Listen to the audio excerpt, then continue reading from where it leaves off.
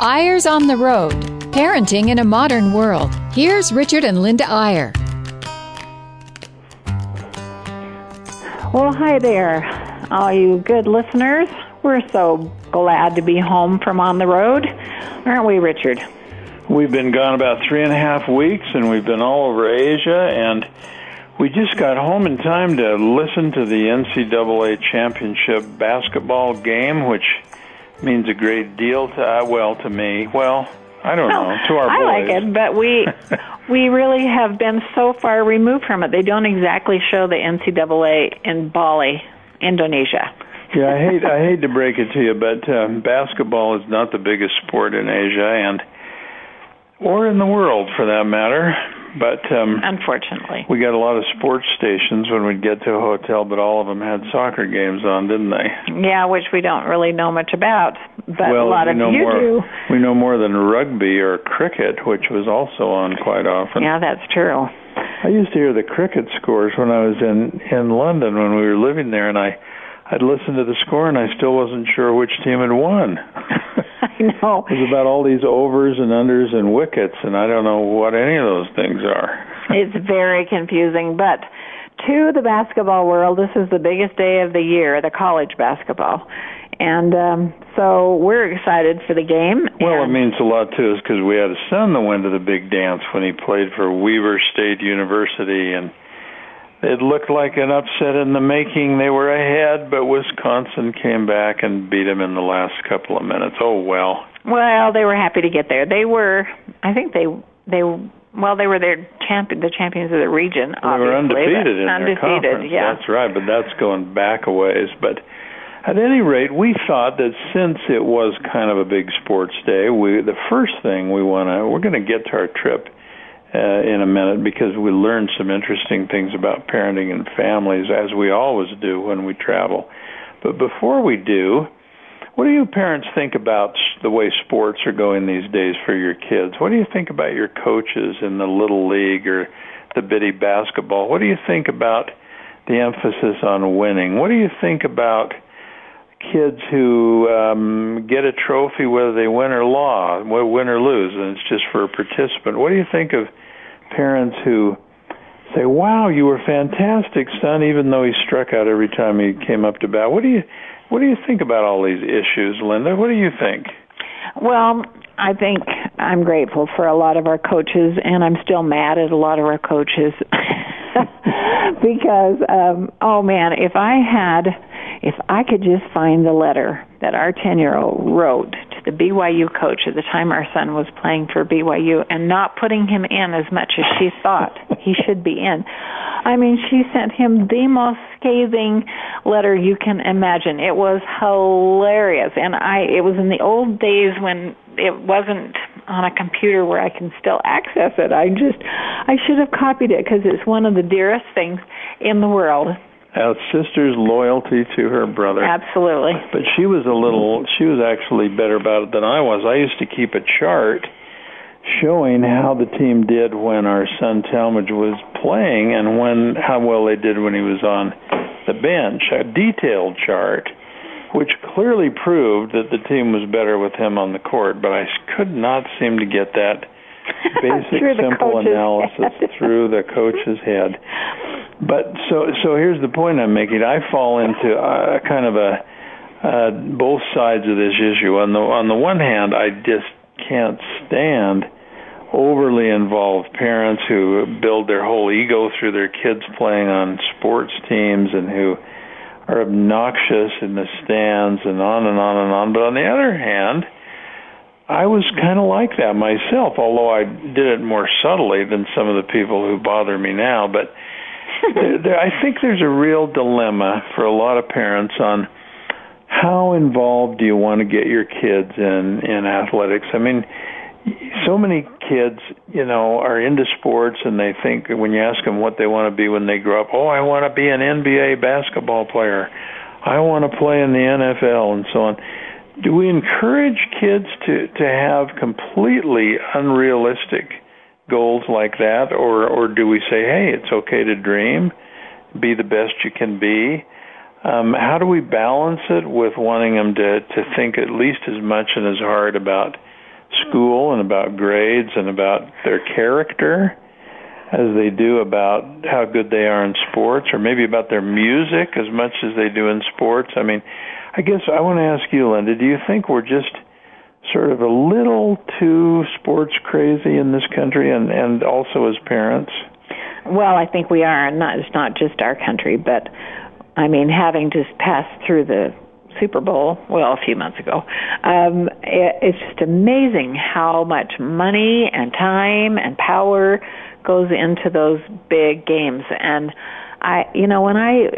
we sat by a couple of BYU football players yesterday at a conference, and they were such cute boys, but they were saying that they need tutors full time because they're traveling so much, and to keep them up with their classes because their grades are important, so which is great. But 4 or 5 hours every day. But every day, practice, all year long, all through the college year. Yeah. And now there's all this stuff in the papers and news about college football players unionizing so they can demand a little something. And there is a lot of there's a lot of legitimacy in the concern that college football, for example, is worth billions of dollars in this country, and some college football coaches make $5 million a year, and they make it on the backs of their players, these student athletes who get nothing, except in many cases some injuries or some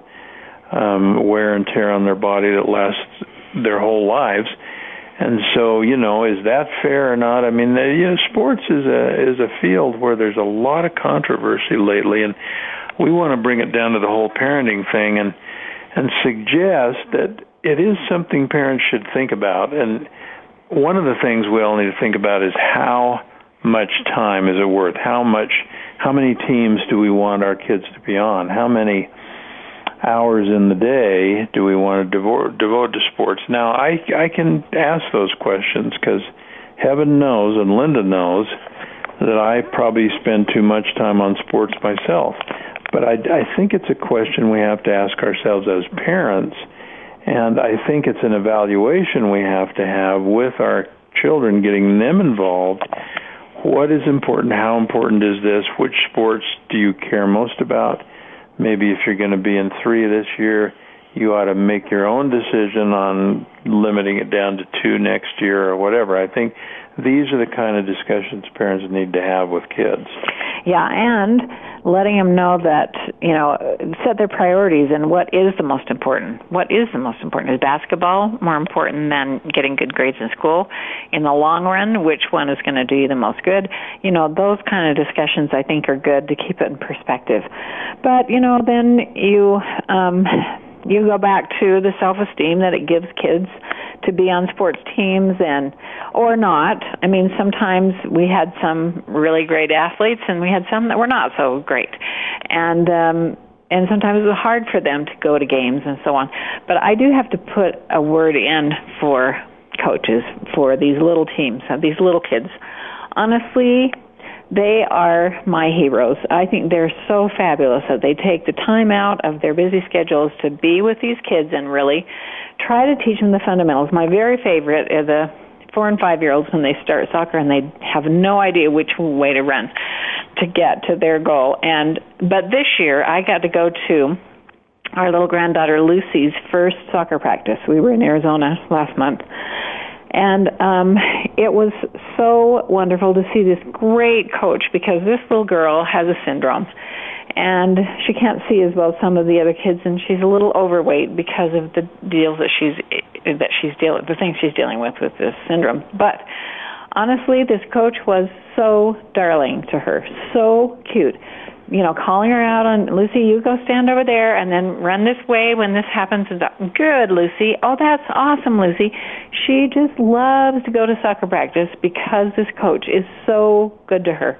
And I think the kids are good to her on that because of that. And honestly, it just makes my eyes swell up with tears when I think about this great man who made her really her season because he was such a good coach.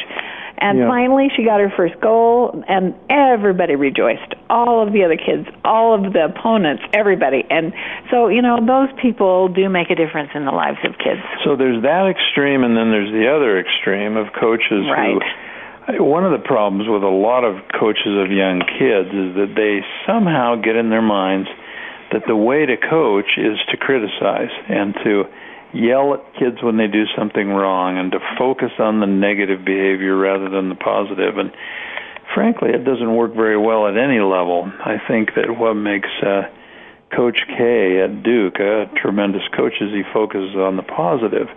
And not enough coaches know that. So at any rate, we're not trying to give some formula or some pat answers or some simple way to decide what to do. We are just suggesting that if you're a parent of a child who's involved in sports or wants to be involved in sports, put some thought into it and have some really meaningful discussion with the child about what it really is. And I remember I used to coach a lot of our kids, and I never enjoyed coaching the boys as much as I enjoyed coaching our last daughter because they had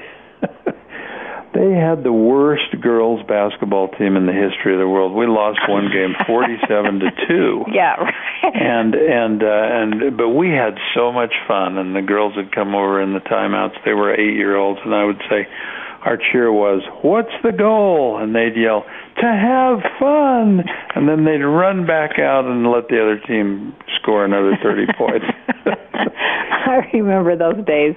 But you know what? Those girls remember that more than any team they've been on, I'm sure, just because it was horrible and adorable. Well, they actually went a little too far. They sort of got a little uppity about how we're the ones who know it's fun. Look at those poor other girls. They think you have to try to win. We're just so much smarter than they are. Right. Exactly.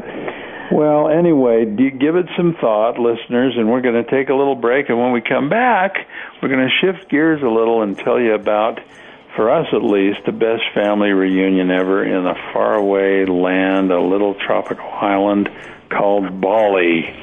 So we'll be right back after this break.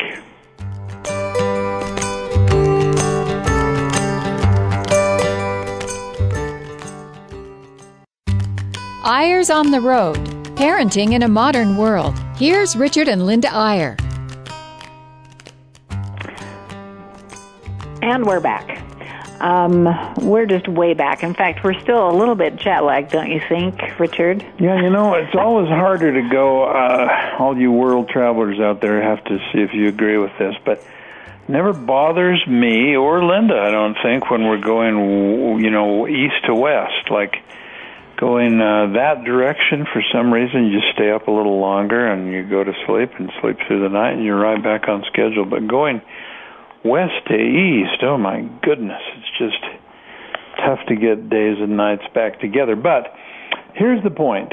We sold our house a couple of years ago and downsized a little bit, and the kids were pretty mad at us because that's where they grew up and that's where their childhood memories were, and how dare we sell their house, and they were just saying, please don't sell the house, that we want to bring our children home to see our house when they're grown up and all that kind of stuff. Well, we sold it, Dan.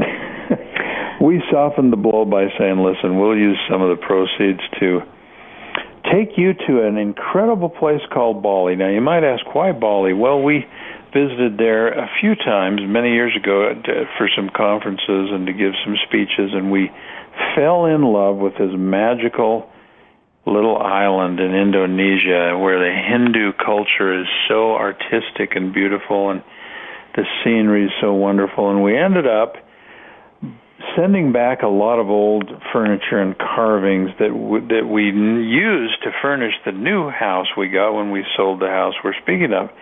So bottom line was, we loved the place, and we softened the blow of selling their house, as they considered it, by saying, hey, we'll use some of the proceeds, we'll all go to Bali, and we'll go just as adults. We'll leave the grandkids with babysitters, and it'll just be us and our kids and their spouses. Now, First thing I want to say right off the bat is whether you go to Bali or whether you go on a cruise or whether you just go down the road to Maddox Restaurant for dinner, there is tremendous usage and utility and benefit in having some time, if you're an empty nester like we are, and having some time just with your children and their spouses, not with all the grandkids. The grandkids are great, and you'll have lots of interaction with them. I mean, they're fantastic. But once in a while, just you and your kids and the spouses, some very interesting discussion comes up in the absence of all those little grandkids. Sometimes the discussion's about all those little grandkids. Well, I have to say a couple of things. First of all, the reason we chose Bali is that we went to Bali 10 years ago and absolutely fell in love with it. Isn't that what I just said? And we loved it so much we brought back all the furniture for our house and everything? Well, true. But what you don't know is that when you walk in the front door, we have a Balinese house. As rock on the outside, but Balinese grass on the inside, and some fun other stuff too. But the other thing is that, the kids were so funny. We did go with one very pregnant little mom who carries the baby straight out in front of her. She could have eaten all of her meals just right on her tummy. Brave little girl. And she came, and then one of the other moms immediately, when we decided we were going to do this, wrote, and this is a funny little aside, wrote to everyone and said, okay, nobody get pregnant. Nobody, we don't want babies over there. No, come on. And she's the one that had a baby. She's the one that accidentally had a baby. And so we were they'd been thinking about this for a year. And we were delighted to have that little baby. Honestly, and that mom was such a trooper. She had that baby strapped to her chest the entire time.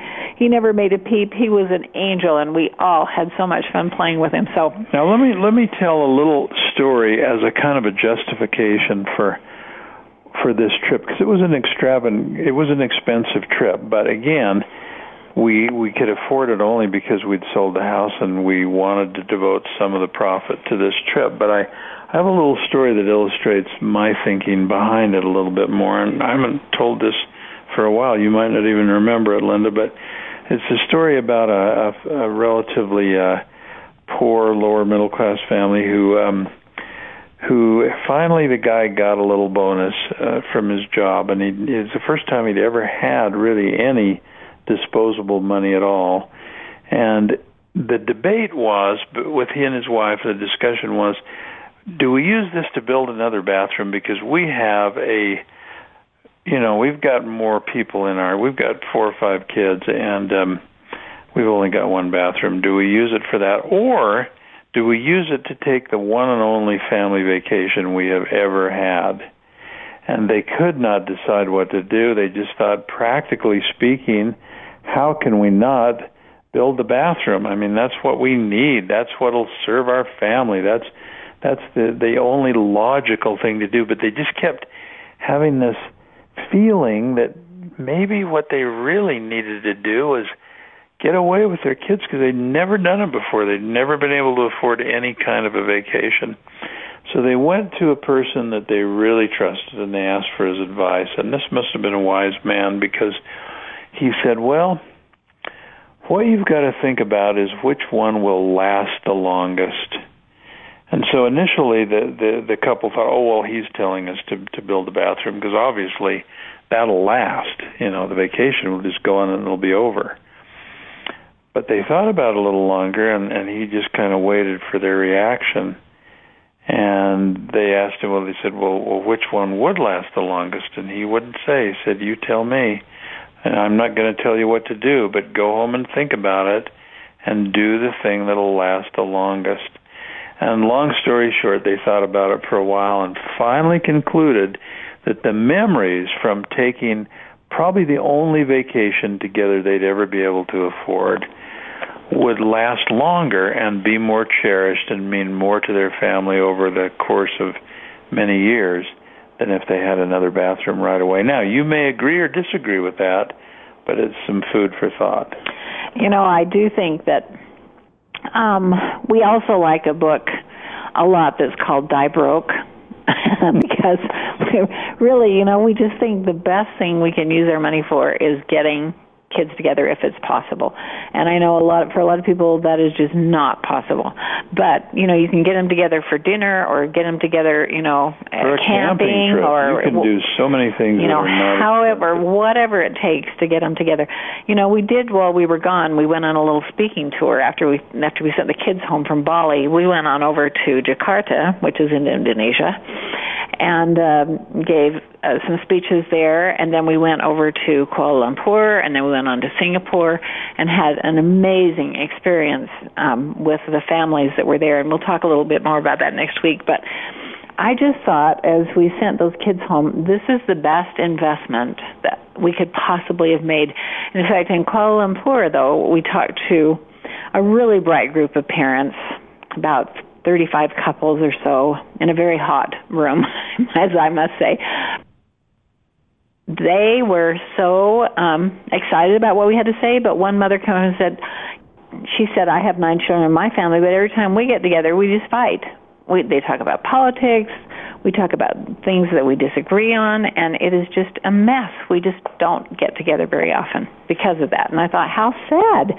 What a sad thing. You do have to cultivate that really good feeling of camaraderie and of everybody's valuable and everybody has good opinions. Well, and you'll occasionally hear the saddest thing, I think, is when parents will say, we just don't get together anymore with the kids because it just always leads to disagreements. We always end up arguing. We always have fights and so on. And maybe that's an indication that you're not getting together often enough. And I guess we're kind of shifting gears here a little bit now, Linda, and talking maybe to some grandparents and some empty nest parents and so on. And I think one of the things that we have to really struggle with in today's world is getting the right balance between being too involved in our grown kids' lives and not being involved enough. And, we've heard extremes on both sides. We had I won't say who it is, but someone said the other day, I just can't stand it because the parents of my wife just think that they want to be in touch every Saturday morning, and they call us at 6 a.m. because that's the only time they can reach us. And we have to wake up at 6 every day, and they want to ask us how we're doing with our parenting and how are our finances and how are we doing with our food storage and so on and so forth. It's like an interrogation. So obviously you can get too involved, but at the same time, there's nothing like staying in touch. And sometimes a little trip or a special time together that costs a little bit of money is the very best thing you can do. And so it's a matter of balance, And I think one of the things so many older parents and empty nest parents and grandparents, one of the dilemmas that I think affects almost everyone is, look, here's how much money I've got, or how much income I've got, or how much retirement I've got, or whatever it is. And whether it's a lot or a little, the question's still the same. How much of it do I want to save so that I never am a burden on anyone, no matter how long I live? And how much of it can I spend on doing things with and for my children as we go along? And that's a tough thing. And many people, of course, have investment advisors or retirement planners, or they read books on it and so on. A lot of people pray very hard about that, trying to know what that balance is, and it may be a different balance for every person who's involved. But we have to try our best to find the right answer for ourselves. And frankly, I think part of the key is not being extreme in either way. Obviously, those who go too far with the die broke mentality that you mentioned, Linda, run out of money. They spend it all. It's like a senior version of eat, drink, and be merry, for tomorrow we die, and they are a burden on people later on, and they don't have as happy a senior life as they'd like. But on the other hand, you see people who are so worried about every little expenditure that they never do anything with their family. They never think they can afford to do anything with their grandkids and their children. And You know, sometimes they're thinking. I guess here's what I'm trying to get at. I think if you're being too scrimpy and too tight with your financial resources because you want to have an inheritance left over to give to your kids when you die, then you're probably a little bit on the wrong track. And I don't mean to be judgmental or make decisions for you, because everyone has to think this through for themselves. But 99 times out of 100, my belief is that using that money to do things with your children and your grandchildren while you're alive is a much better use than hoarding it so you'll have an inheritance for them when you die. That is so true. And I just have to say that, honestly, one of the best moments of my life was standing there at the hotel and seeing all of our adult children and spouses with that little baby and that pregnant mom getting off of that big van with all their bags and all together at once. They came from all over the U.S. And honestly, it was just a feeling of joy that I will never forget, because it's just so wonderful to have them all together and to listen to their spirits and to be able to really talk about some things without the interruptions of all the little grandchildren. So we highly recommend it. Well, we're out of time, but talk about a little diversity. We covered everything from sports to family reunions. But join us next week, and we'll get a little further into some of the great issues of parenting. And actually, we'll have some pictures up next week of our travels, and we'll enjoy sharing with you. See you next time week on Eyres on the Road.